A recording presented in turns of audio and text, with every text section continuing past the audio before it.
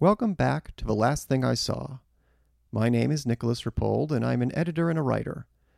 For my latest conversation, I spoke with a critic who I would usually chat with at film festivals, comparing notes on new movies.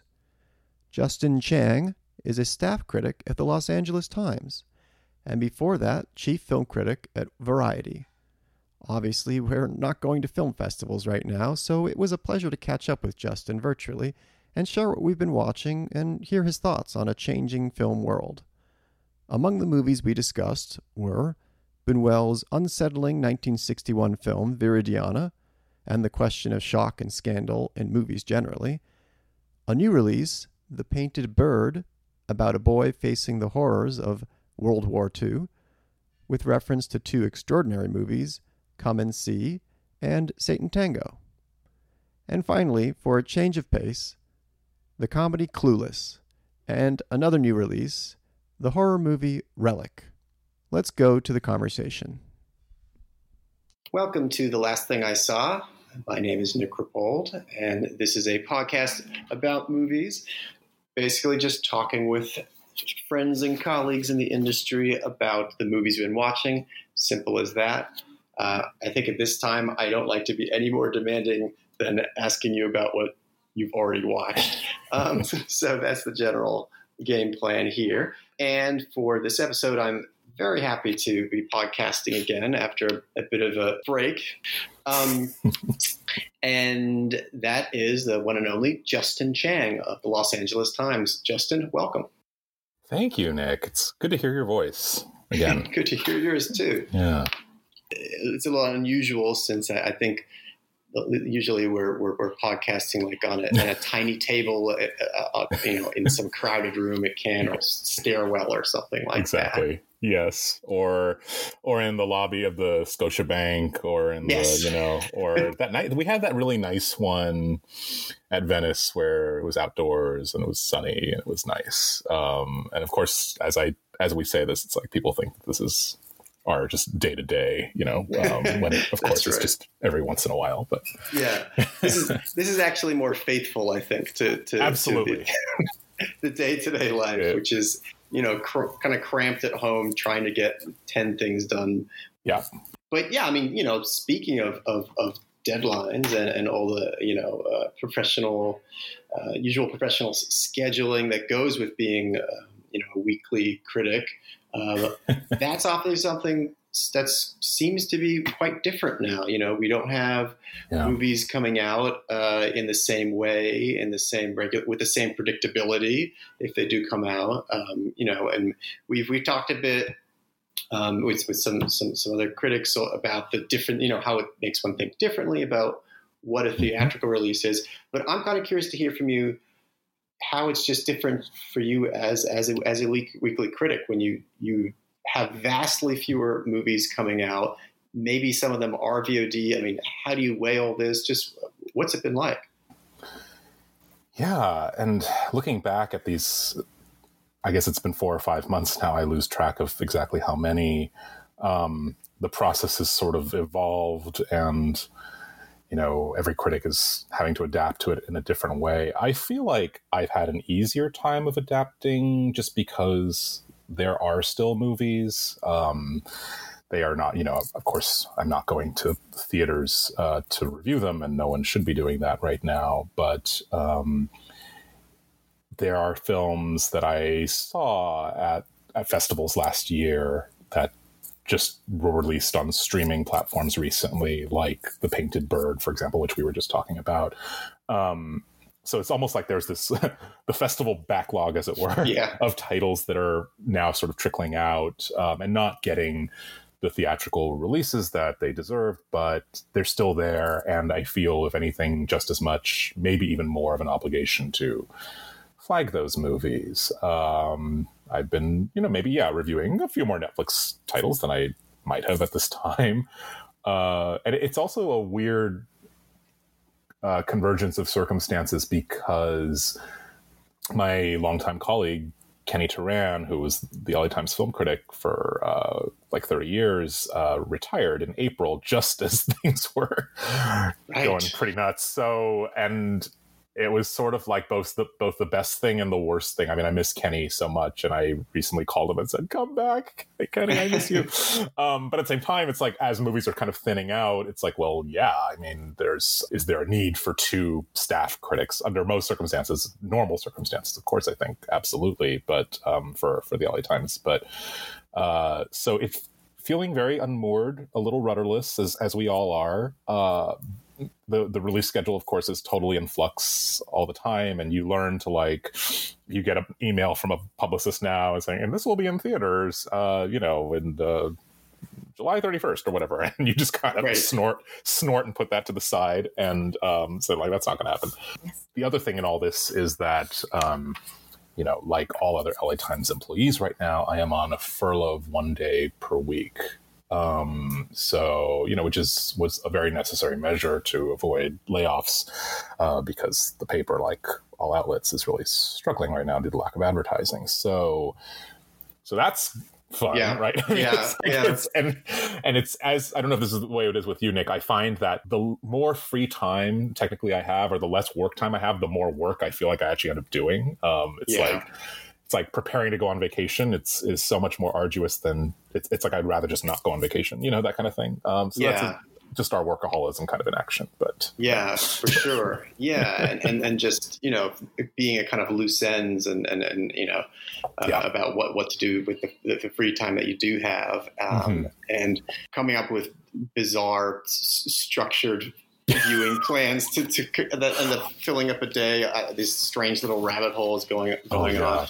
Have you done the thing where you pick a particular director or something like that? Or I guess that obviously happens in the course of researching articles anyway. But for sure, but I feel like maybe you're right. I mean, even more so now, and it's like I'm like, as I'm scrolling through Criterion Channel, for example, it's like, and you just. I remember, I think, listening to your talk with Amy Taubin and Michael Koreski a few weeks back, and just talking about I think we're all facing just inundated and not knowing where to begin, and too much choice being not the best thing. And so sometimes it's a relief to look at, the platform has curated this for you, and watch, catch us. Oh, that's great. Of course, there are things that for assignments, specific assignments, I will, have some purpose in what I'm watching, but otherwise it's just like, sure, I'll check that out. And it's just, I feel like viewing habits are just so fragmentary now. I mean, they were already, that's just the nature of how it is. But when all you can do is stream and you're stuck at home, and in my case, having my lovely wife and lovely child home 24/7 with me, it's like, which is both great. It's just great for family bonding and for, and being safe and healthy and hopefully staying that way. But it's just murder on work and sometimes on viewing. And, and it's funny, I try to watch movies movies that I can watch with my daughter sometimes, and just, we try to build in entertainment and pleasure into just the normal routine. But it's not easy when I'm watching things that are not just on Disney Plus or whatever. So, I thought that when Studio Ghibli on HBO Max, I thought that was a smart, a very smart buy. And it's funny, we did I don't have HBO Max, but I actually before, it feels like an eternity ago now, but several months ago, I did show my daughter Totoro for the first time, and she loved it. She's she shows encouraging signs of being a budding cinephile herself someday. So not to force it, but at the same time, it is kind of ideal for our circumstances at present. So definitely. I just want to ask one question about about new releases, especially since a lot of people are in similar positions with being kind of overwhelmed.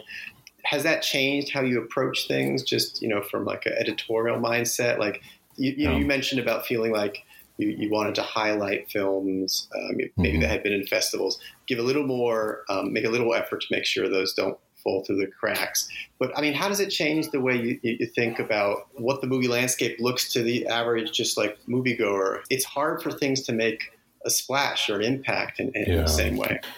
It really is. And I'll be honest, I don't know that I had the greatest sense of what the average moviegoers, what their screen looked like, just go even before the pandemic. So I always feel sometimes, and maybe a lot of critics can relate, that you're just hurling these little missiles into the void with every review. And that feels even more the case now. Because sometimes when you're doing that, you can feel, quote unquote, out of touch. I mean, I know it's sort of our job as critics to be out of touch in positive ways. But, now I take more care to think, okay, where can people find this? And it's funny, publicists, of course, get a lot more, quite understandably, a lot more particular about, can you please mention that it's also on this service and that service, but only on Fridays. And so it's this weird, I'm exaggerating, but it's this total like menu of options that you could just be a full-time job, even just keeping up with that. So, but I do think that a lot of the movies that are going to VOD now tend to be, independent movies and international movies, things that would have been lumped under art house theaters, back before all this. And so those are the ones that I think are not still clinging to this idea of a theatrical release. And so they're, maybe not happy to be putting it just out there on a platform or something, but they, what are they going to do? Right. So it's good to take the opportunity to write about those and let people know that they exist. And I recently wrote this piece, which sort of, I think, touches on what we're talking about, which is the difficulty and the challenge of watching certain movies, whether you call it slow cinema, which I know is a term that's I don't care for and I know has fallen out of favor, but, kind of hardcore art films that, and we've seen some of them opened this year. Some of them were, kind of nipped in the bud because of the pandemic, but movies that really do require a theater and that I'm glad to have seen at festivals. And so now, as I'm recommending, these, like when I reviewed Pedro Costa's new film, Viridiana, I kind of took more of maybe a controlling hand and kind of urge viewers to say, like, turn off the lights, let this, it's going to be, like more of a hand-holding take than I usually do, just because I feel, you want to approach the reader and that this is, many of whom probably have never seen a Costa film before. And so you want to prepare them for that a little bit. But I wrote this longer piece, which was not a review, but just touching on that movie and others and how I feel like this really is one of the great casualties of all this. It's like, we hear so much about, the latest, just this morning, the latest news about Tenet, the endless drama about Tenet. And I love Christopher Nolan, but I am so tired of this movie already and just the degree to which it is just sucking up all the oxygen out of kind of a movie scape that is already really starved for oxygen. So, and it's like, but what about the movies that are not going to play so easily on your home TV or something? I mean, we heard about this, like, when, just a couple years ago when people were shutting off Roma on Netflix after like 25 minutes. And it's like, when a movie that is not, quote unquote challenging, but is more poetic and has, moves to slower rhythms than they're used to. If they can't even stick through that for 2 hours and change, well then, what hope does, I don't know, I Was at Home But have, another one of my favorite movies this year. So it was an interesting chance to kind of dive into that. And I know it's hard. These are not easy movies to watch necessarily under the best of circumstances, but you need those best circumstances really to, I think, for them to have their full power and effect. It's so hard to, have the presence of mind and the kind of enforced conditions that a movie theater gives you, that you end up appreciating when it's a movie you really need to sit with in the darkness, the old Alone Together sort of thing with the movie. And it is hard for movies like that to get attention in the best of times. I was just trying to think, what movies were people talking about or were somehow the movies of the moment and it's hard, because to have that kind of conversation, things feel so diffuse now. Yes. And I mean, I guess the kind of second life of First Cow was maybe one thing that people, happily, I guess, it wasn't completely lost. I mean, maybe there needs to be a second life for Bacurau too, since that was right around the same time. And then before that, I guess it's sort of an analogous to what happens with theaters, which is, well, it was the movie that was out there to the most number of people instantly, which is probably 2 Netflix movies. I mean, I'd have to say that like The Old Guard and before that, Da 5 Bloods, those were the other two movies that kind of somehow broke through in the most general way. Obviously, these are movies that were anticipated and filmmakers that in different ways were curious about, but also a bit with like brute force numbers, just as it would be for like a really wide summer release of something. I mean, on top of everything, I think we should all just give ourselves a pass too if we miss things, because we all have, bigger things on our minds. I'm sure everyone listening than what the movie of the week is. It's very true, and I reviewed both of those films, but it's funny how it's this weird feeling of scarcity where there are technically fewer movies, and yet you also feel more behind than ever, and. And it's interesting with both with both the Spike Lee movie and Gina Prince Bythewood with The Old Guard, with some reservations about both, but I liked both those films and I watched them. It's a weird thing too when you're watching them at home on Netflix and you're watching a movie for review for the first time. And of course, I try not to review off a screener. I only do that usually if I've seen the movie previously at a screening, but now of course we don't have that luxury. And I just remember being struck by, when watching Da 5 Bloods, it's like, oh, this, the cinematography looks pretty great, actually, especially the flashback stuff, with the altered aspect ratio. It's like, God, I really wish I was watching this in a theater. And with The Old Guard, there are certain moments in that movie that, including one between the scene so many people are talking about, which is the kiss between Marwan Kenzari, and Luca Marinelli, who play lovers and they're among these immortal warriors in that movie, and they have there's this passionate declaration of love that passes between them, and it's groundbreaking, and it feels radical in the context of a comic book superhero movie, because it's this expression of love between two men, and it's like it's a moment you want to kind of pump your fist at, and I actually wish I'd seen that in a packed house, So even these movies, which are, maybe they're product, but they're interesting product. Yeah, it's just weird. It's also just weird being able to pause and rewind things for the first time as you're going through, and you try to resist that urge. You try to shut everything out. You try to duplicate the conditions of a proper screening as best you can. But God, we know it's hard. So yeah. But yeah.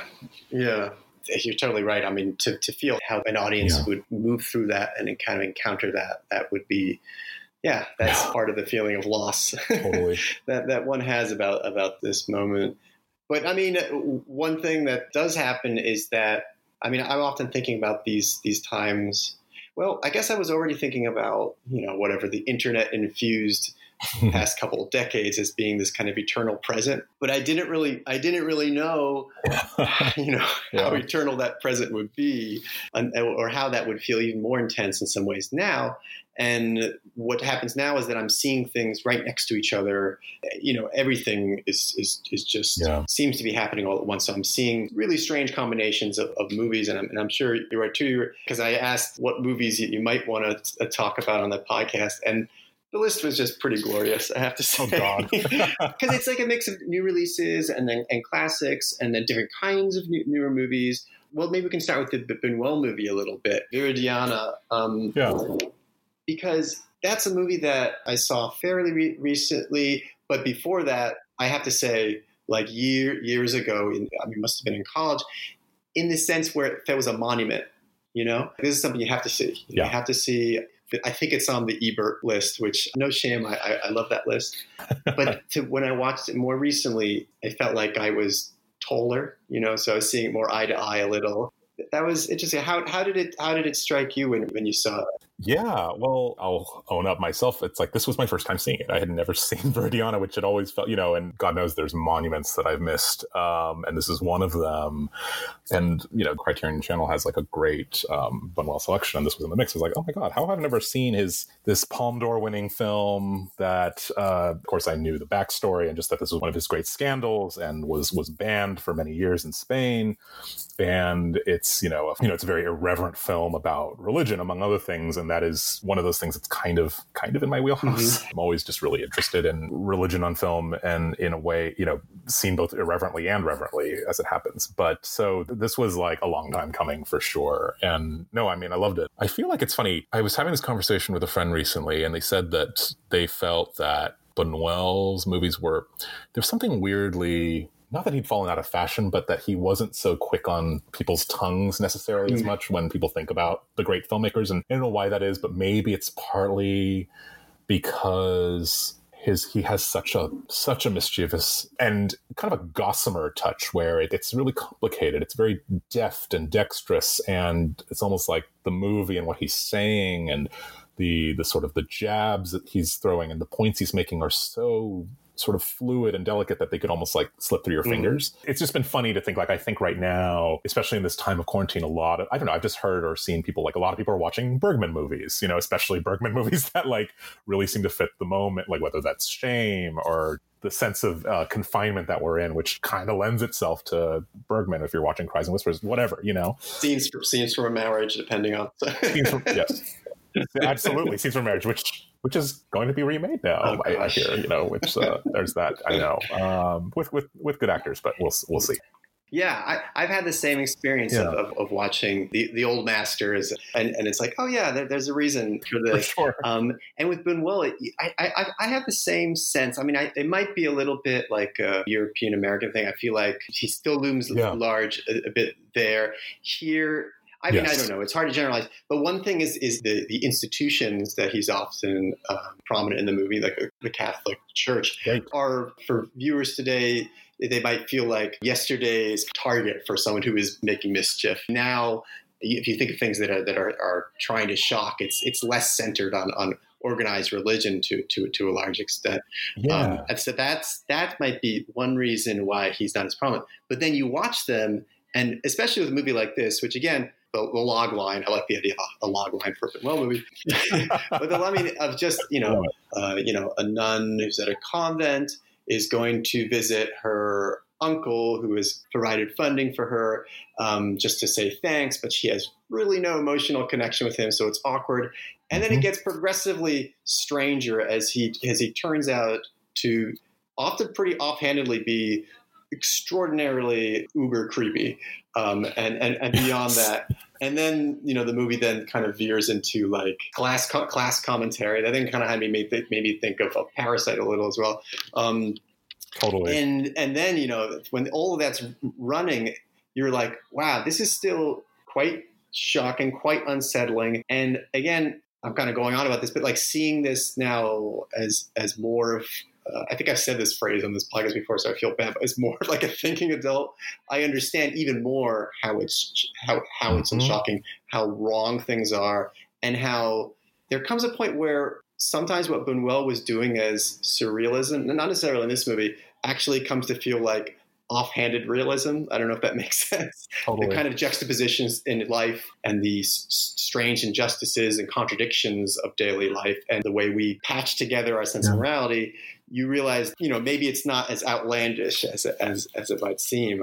Yeah, it's like things are just sort of tweaked or even torqued ever so slightly, but there's a real coherent logic. I mean, when people think of, you think Buñuel and you think surrealism and you think his Dali-inspired, influenced work, but really it's like he operates in this real in-between zone, I think, both kind of structurally and morally too. And that's what makes him so kind of liquid and hard to pin down. I'm glad you mentioned Parasite because I think that Bong Joon-ho is someone who is totally indebted to Buñuel, and that movie is very Buñuelian in a lot of ways, and in ways that I almost hope would, encourage people to watch. It's kind of in the Buñuel and Chabrol school of sort of kind of domestic satire, and another director who kind of I don't want to like stamp them as saying they've fallen out of fashion, but maybe just are not getting quite the attention that they still deserve. It's interesting to think about this in the context of Cannes and festivals and having missed out on that experience, because I can't remember. I know that this movie was, of course, shocking to many, including the institutions that it depicted, but I can't remember what the reception was like at Cannes. And I say I can't remember because I was not there, but but I don't remember, like, in terms of reading about it, I can't remember if this set off shockwaves at the festival itself. But then, you read that like La Ventura was booed and, sent people out of the theater in disgust.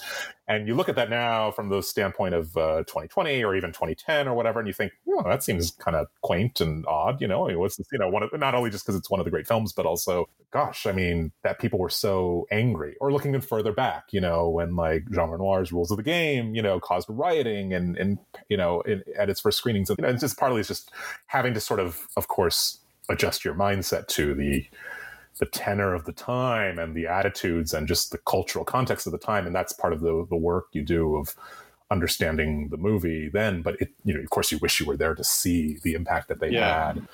And so something like Viridiana, which is not shocking in the sense that it's showing you things that, it's not shocking in the way of like a Lars von Trier movie or a Gaspar Noé movie, or the things that we think about as like festival scandals and specifically Cannes scandals now. It's much more restrained than that. And he's not a shock maestro or anything, but it's almost the casual offhandedness of it. And just that very, of course, non-judgmental comedy that is really quite horrifying too. And this depiction of a society or cross-section of society that just is sort of beyond salvation and beyond the reach of, virtue, no matter how much we might try to impose that on them or on ourselves. Yeah, so, absolutely. And then that extends to, at one point, the nun Viridiana is taking in the fore, this kind of eminently, noble action, but it doesn't really, it becomes more like, Voodoo Saved by Drowning or something in terms of how it plays out.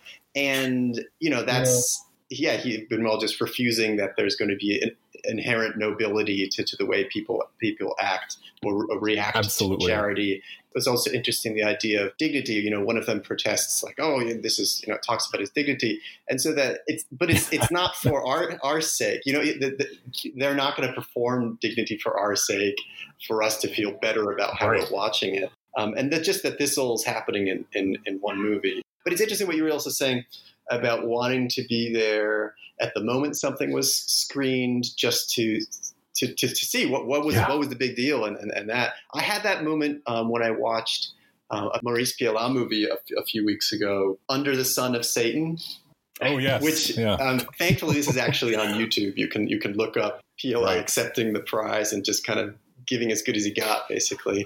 And you watch it, and that's one where there's like a hole in the soul of that movie where you can imagine people not even wanting to allow it into their mind or their heart because of just the bleakness of it. One of the all-time kind of disaster receptions and stunning display of defiance on Pialat's part.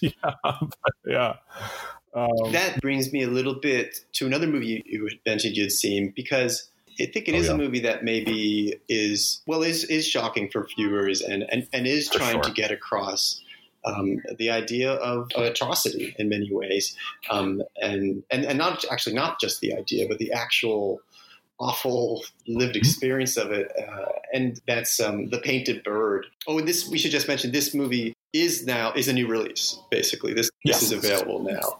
This is a new release. I think it's an IFC Films release, so you can find it through the IFC website, among other places, I'm sure.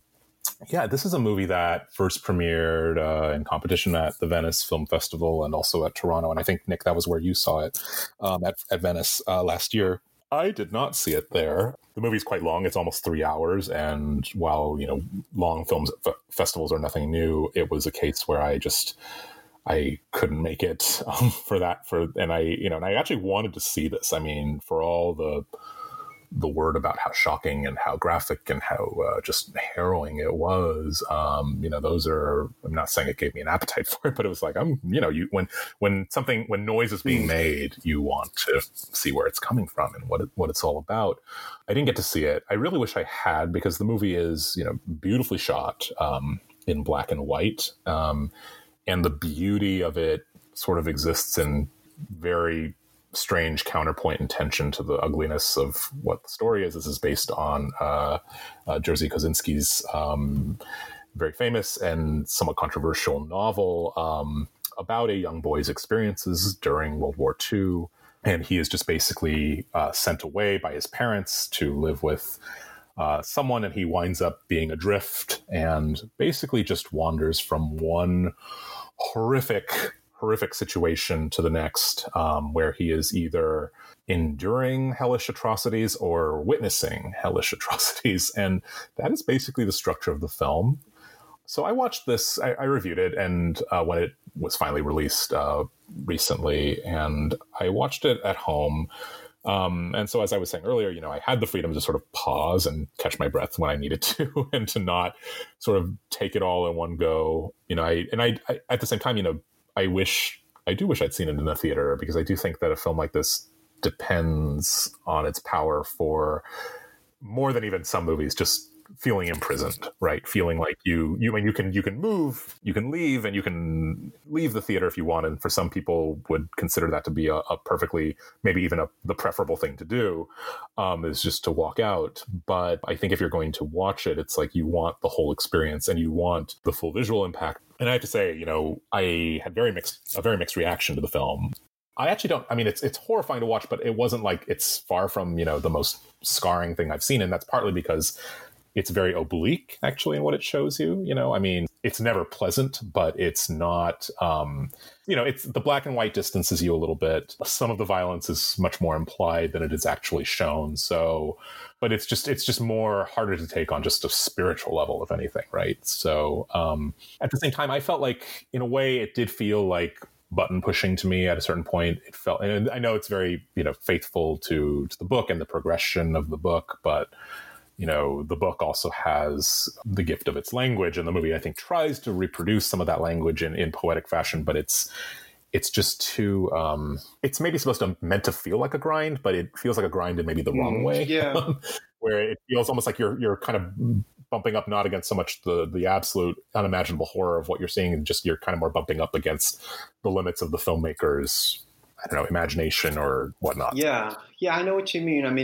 There's just something a little too meticulous about Totally. the way it assembles and lines up one thing after another. This is a movie that's doing something different and is at a different time, but The Tin Drum came to mind as a movie that is also dazzling, is also tapping some pretty rough periods in history. The Painted Bird is like a movie that's managing to create these spectacular scenes and setups. But yeah, I know what you mean. It came to mind again a little when I watched this new Criterion disc of Come and See, because that's another movie that is just, avowedly putting you through the ringer. It's pretty open about it, but is just, if I had to watch one movie that's going to destroy my spirit, it would be Come and See. Totally. Well, and it's very, I feel like the movie is absolutely indebted to Come and See, and is trying to, I'm not saying it's trying to be that movie, but it's absolutely one of its touchstones. And I'm so glad you mentioned it, because a few months ago, one of the last movies I saw in a theater was Come and See. When in a packed house at the Aero Theater in Santa Monica, the American Cinematheque program did, and I had never watched. I had always known about this movie. Talk about a monument, right? And it was one that I'd always wanted to wait to watch when it came on the big screen, which it did every so often, and hopefully will again when we are back in theaters. But it was so just stunning to see that movie in a packed house with an audience that, kind of, knew what they were in for and did not walk out, and was totally held wrapped by it. And it's just, it's worth doing, a close side-by-side study, and I'm not going to do that right now, of course, but it's funny how both can be described as sort of soul-killing experiences. But with Come and See, there's just some other, and this is Klimov's genius, right? I mean, he's just infused that experience with something where it doesn't feel like this systematic, meticulously choreographed gauntlet of pain.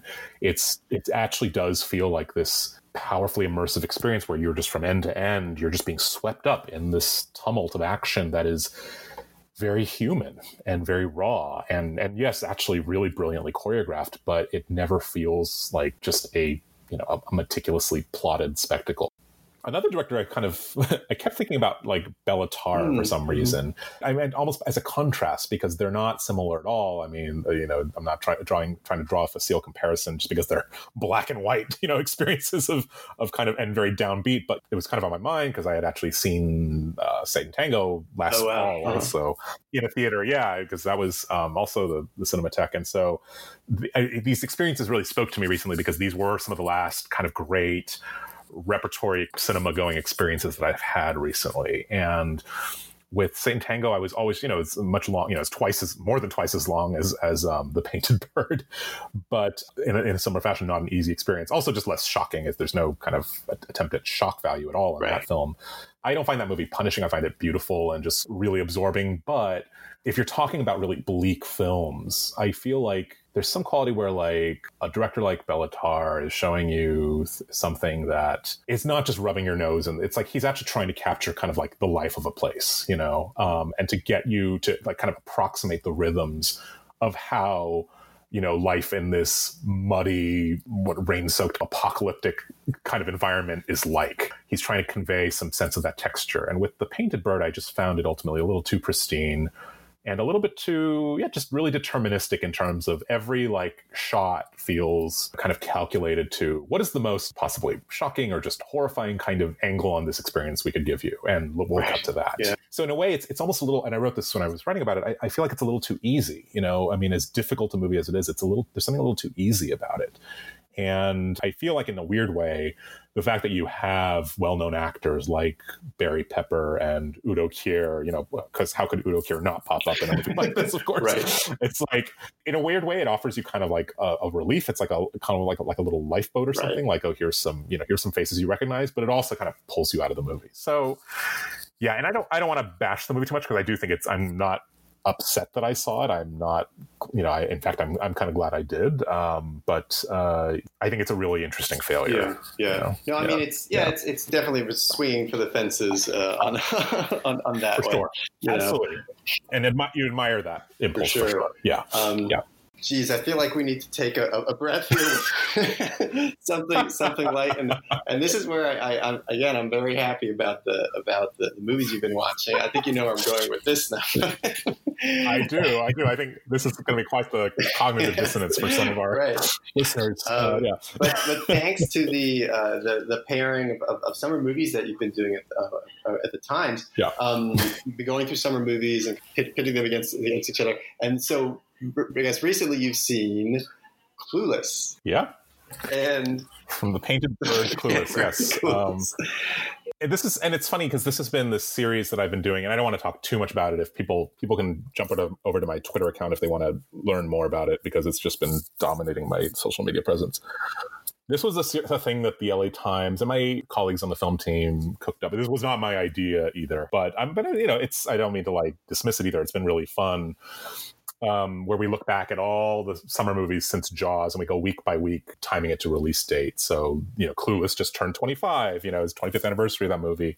And in fact, the first and last time I'd seen it before this week was actually back in theaters in the summer of 1995. And so, and so it was a real pleasure to revisit. And I will just say this whole series has been fun because for a lot of people, it's a nostalgia trip, and the series was kind of conceived at a time when there are not new summer movies. It was an idea to totally exploit people's nostalgia and give them the pleasure of revisiting some of their favorites. And as we kind of set out to curate this idea of what does the ultimate summer movie season look like if you were to program it from end to end, picking some of the best movies from each week. But for me, I have to say, as someone who, I went to the movies growing up, as most of us did, but I was not like a junkie. I was definitely not like a blockbuster junkie. So a lot of these things. I won't necessarily say which ones, but a lot of these were actually my first time seeing them, or either that or my memory of seeing them was just so faint that I might as well not have seen them to begin with. But yeah, with Clueless, this one actually, it's funny. And one of the reasons it was a pleasure to revisit and I like the movie so much is even though I had not seen it in 25 years, and so much of it felt very familiar to me. Like, oh my God, I completely remember, that that line or that line reading. I mean, partly this is just because so many of the lines and the costumes and, and Alicia Silverstone and the late Brittany Murphy and just so much of it is the iconography of this movie has just entered popular culture. So that is no surprise that it feels very recognizable, but it was nice to see how well I think it holds up. I don't know, Nick. Have you seen this one recently? I have not, but I tell you, it's been a part of your life. But I tell you now, I do want to. It's on Netflix, so yeah, anyone can. I'm going to be looking it up, and we do own the soundtrack. It's a part of the part of the home. Part of the home. I think it'd be the same for me. It hasn't been something I've revisited in a while, but I'm probably gonna have the experience a lot of people have, and this is. Something a couple of friends of mine often talk about, but you watch a movie from the 90s and you're just like, oh wow, looks beautiful. It's on film, the attention to costume and production design, even just to the level of the screenwriting. I don't know. I mean, I'm not going to like damn a whole swath of like industrial product right now. Yeah, no, I don't think you're wrong to say that at all. I mean, I actually had you actually put your finger on something that was sort of percolating in my head as I watched it. And as I watched a lot of this, it's been interesting to see trends. You learn like how a lot of the names that were kind of like, whether it's like Jerry Zucker or, or just the big names that were circulating in like action movies and comedies during this time, and earlier days of like the summer box office season, and things look different. And the attention to the camera work, the lighting, even watching, it's on Netflix, it's like, oh, this is actually, these shots are really nicely lit and it's very sharp and clear. And you can tell that it was shot on film, and just, the week in, week out of a lot of, or day in, day out of daily reviewing of Hollywood product, I don't know. I've asked colleagues about this. Does everything just kind of look like shit to you? Not every once in a while, and this is why, when the fall comes along and then the studios and the specialty distributors start putting out movies that have clearly been made with a little bit more visual care, if nothing else. And you feel like, oh, thank God. But it's like, why are so many just comedies so aesthetically just so indifferent? I mean, I know even if they're trying to be sort of, rough and tumble, it's like, yeah, but can't things be in focus, or can't things be, just be well lit, and not just that really grubby, low grade digital look that we're seeing now, because everything is shot digitally now. And so something like Clueless, which, it's funny too, Legally Blonde was in the mix too, and my wife and I rewatched Legally Blonde. I watched that early in quarantine for some reason. It's very entertaining, and also these movies which are about Reese Witherspoon in Legally Blonde and Alicia Silverstone in Clueless, women who are just complete, the way their lives are designed and the way their wardrobe is, it's just there's just a lot of visual and aesthetic pleasure in these movies, and clearly a lot of just care in the production and the costume design. And it does feel, and Legally Blonde was it 2002 or something, or early 2000s? It's like, you think like, oh, that wasn't that long ago. And it's like, even then things look different. I mean, you watch it and it looks older for sure. You can tell that it's, it's not that it's dated, but it looks a little older, but it also looks better than I think what kind of the industrial standard is now. And that's I know we're speaking in generalizations, but that was something that struck me very, very much. Yeah. It was also interesting to watch Clueless again after having had another more straight adaptation of Emma by Autumn de Wilde a few months ago. A movie that I also enjoyed. And it's funny because when I first saw Clueless, I think I was like 12 years old. So I had not read Emma, and I had no idea that it had anything to do with Jane Austen. So and when people would get growing older, when people would describe in those terms, I would be like, oh, and I did read Emma, and I got around to that. And so I was like, oh, but I didn't go back to rewatch Clueless until like this past week. So it was kind of like, oh yeah, everything clicks now. And it's funny because in terms of Emma is such a well-constructed novel, and I mean, Jane Austen was just such a great constructor of plot. You know, people talk about just, you know, her great observations as a social satirist and as, you know, and just her attentiveness to all that. But she was also just really good at plotting. They're like detective novels, you know, in terms of how well plotted they are. And it was very cool to see like how much sort of Amy Heckerling does that, you know, because the movie is full of red herrings. I mean, that's the whole idea. It's like, it's as she realizes how clueless she is about everything, and the way she sort of lays those traps, you know, in a kind of more insouciant bubblegum pop kind of fashion. But it's still, I think the principles of Austen's fiction are very much there. So yeah, that's the strange 90s Jane Austen boom. Yes, that's right. I know, and did it come out the same year as the Gwyneth Paltrow Emma? I think it did. I think it did. So, and I do recall, I think, you know, looking back at kind of people very much preferred Clueless to the so-called real deal, you know. So, which is kind of cool to think about. Yeah. But it's like it's as you say. I like to think of screenwriters saying, "Actually, this works pretty well. I think I'm going to use this." You know? Why try to reinvent the wheel? You know, right. Just update. I mean, no, you're right. I mean, because it's funny because now, of course, Jane Austen has become just, you know, this cottage industry unto herself. Even more so, I think, since the 90s. She has, you know, decidedly not fallen out of fashion. And so that in a way, it's almost like Clueless actually feels maybe a little ahead of the curve almost, or at least ahead of that particular curve, you know, because I think like the idea of like an updated Jane Austen, you know, for the aughts or something is no longer such a bold or surprising idea, you know. I just so it doesn't sound like we're dumping on an entire generation of comedies. I will mention that I watched Palm Springs this week, which is a very handsome, very handsome looking, sharply written and constructed R-rated Groundhog Day for another generation. Basically, I was perfectly happy with it. I wished it got even loonier in what they did with their version of immortality. Yes, but Palm Springs, I was happy to spend some time there. I was too, and it's funny, like, yeah, and you know, that independent movie that premiered at Sundance, in a way, it's like some of that more care has clearly been taken with that film than maybe some things coming out of studios. But no, it looks great, and I found it really just amusing now that with any of these high concept comedy formulations, whether it's, you know, body swapping or, you know, Groundhog Day, eternal time loop, that these genres, as they become more sophisticated and as audiences become more sophisticated, or at least more used to them, that these movies can become very self-reflexive and very kind of breezy about the conventions in a way, like, you know, we don't have to explain what's going on. You know, we can kind of, it's funny, but it's, and I think it's both in some ways a good thing and maybe a drawback at the same time. Right. Yeah. No, it's true. But I enjoyed it too. Yeah. But if I can prevail on you for just a little longer, I'm just curious to hear about another new movie you saw. Was at one point going to be part of a batch of horror films in July by female filmmakers, although I think one of them got moved. Originally, you had Saint Maud was coming out in July, and then Amulet.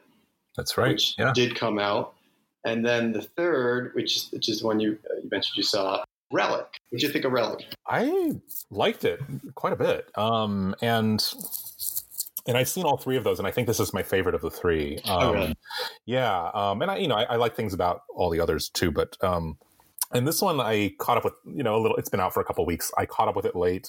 I had maybe the best viewing circumstances because, you know, I'd put the child to bed, my wife had gone to bed, so, and I was like, you know, it was like 10 or 11 p.m. and I was like, I do some work. I think I'll watch Relic. So I turned off all the lights and I rented it on Amazon. And I put on my headphones. So it's just like what you should do if you're watching a horror movie at home, you know, by yourself in the dark. And this is the debut feature of Natalie Erica James, who's a Japanese-Australian filmmaker, very talented. And it stars Emily Mortimer and Bella Heathcote and Robin Nevin. They play basically three generations of women, like a grandmother, a mother, a daughter. Not respectively, because I listed them in the wrong order. But who are all brought together under the same roof. And I think I'll leave the summary at that.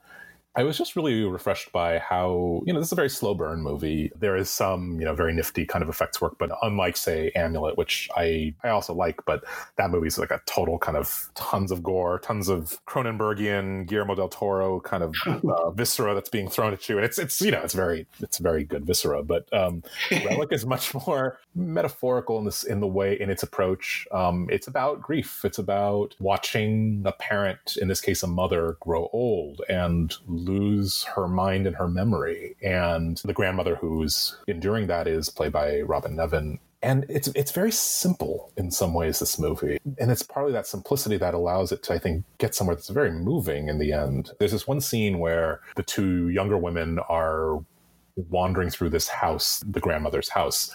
And the house keeps kind of like shifting around them like this labyrinth in a way. And it basically is like the house is sort of mimicking like the slip of the older woman's mind and her memory. It's actually this interesting representation of what like dementia does to a mind or to a house, where nothing is concrete anymore. And so it's a very creepy and well choreographed and executed and complex scene, but it just also works on this really just very basic and simple metaphorical level. And it builds this ending scene that is just really, really heartbreaking, but also consoling at the same time. Emily Mortimer, who's a great actress who I don't think gets nearly enough credit, is really good in this. And it's a surprisingly lovely horror film, I have to say. It definitely creeped me out. There were times where I was like, oh God, I don't want to make that trip up the stairs to bed in the dark by myself. But the lasting impression it gave me is that, it's really beautiful and quite moving. So, yeah. Good time for like maximum power of housebound movies. Absolutely. Housebound, haunted house stuff. Yes, absolutely. All right. Well, I think we can bring this in for a finish now. Thanks for coming around wherever we are in the ether right now. What's next for you? Do you already have I guess Venice and Toronto are going to be starting up soon. Yes. And presumably we'll do some remote coverage. But for now, otherwise it's really thin. And hope that changes soon. Hope it changes for the better. We're just all trying to hold on for a few more months until our situation might change, hopefully. Yeah. But, yeah. So it's a work in progress. Very much so. Well, all right. Well, thanks, Justin, again. And come back anytime. Oh, gosh. Thank you, Nick. Ask me anytime. No, it's always such a pleasure to talk to you, really. And I am so glad you're doing this.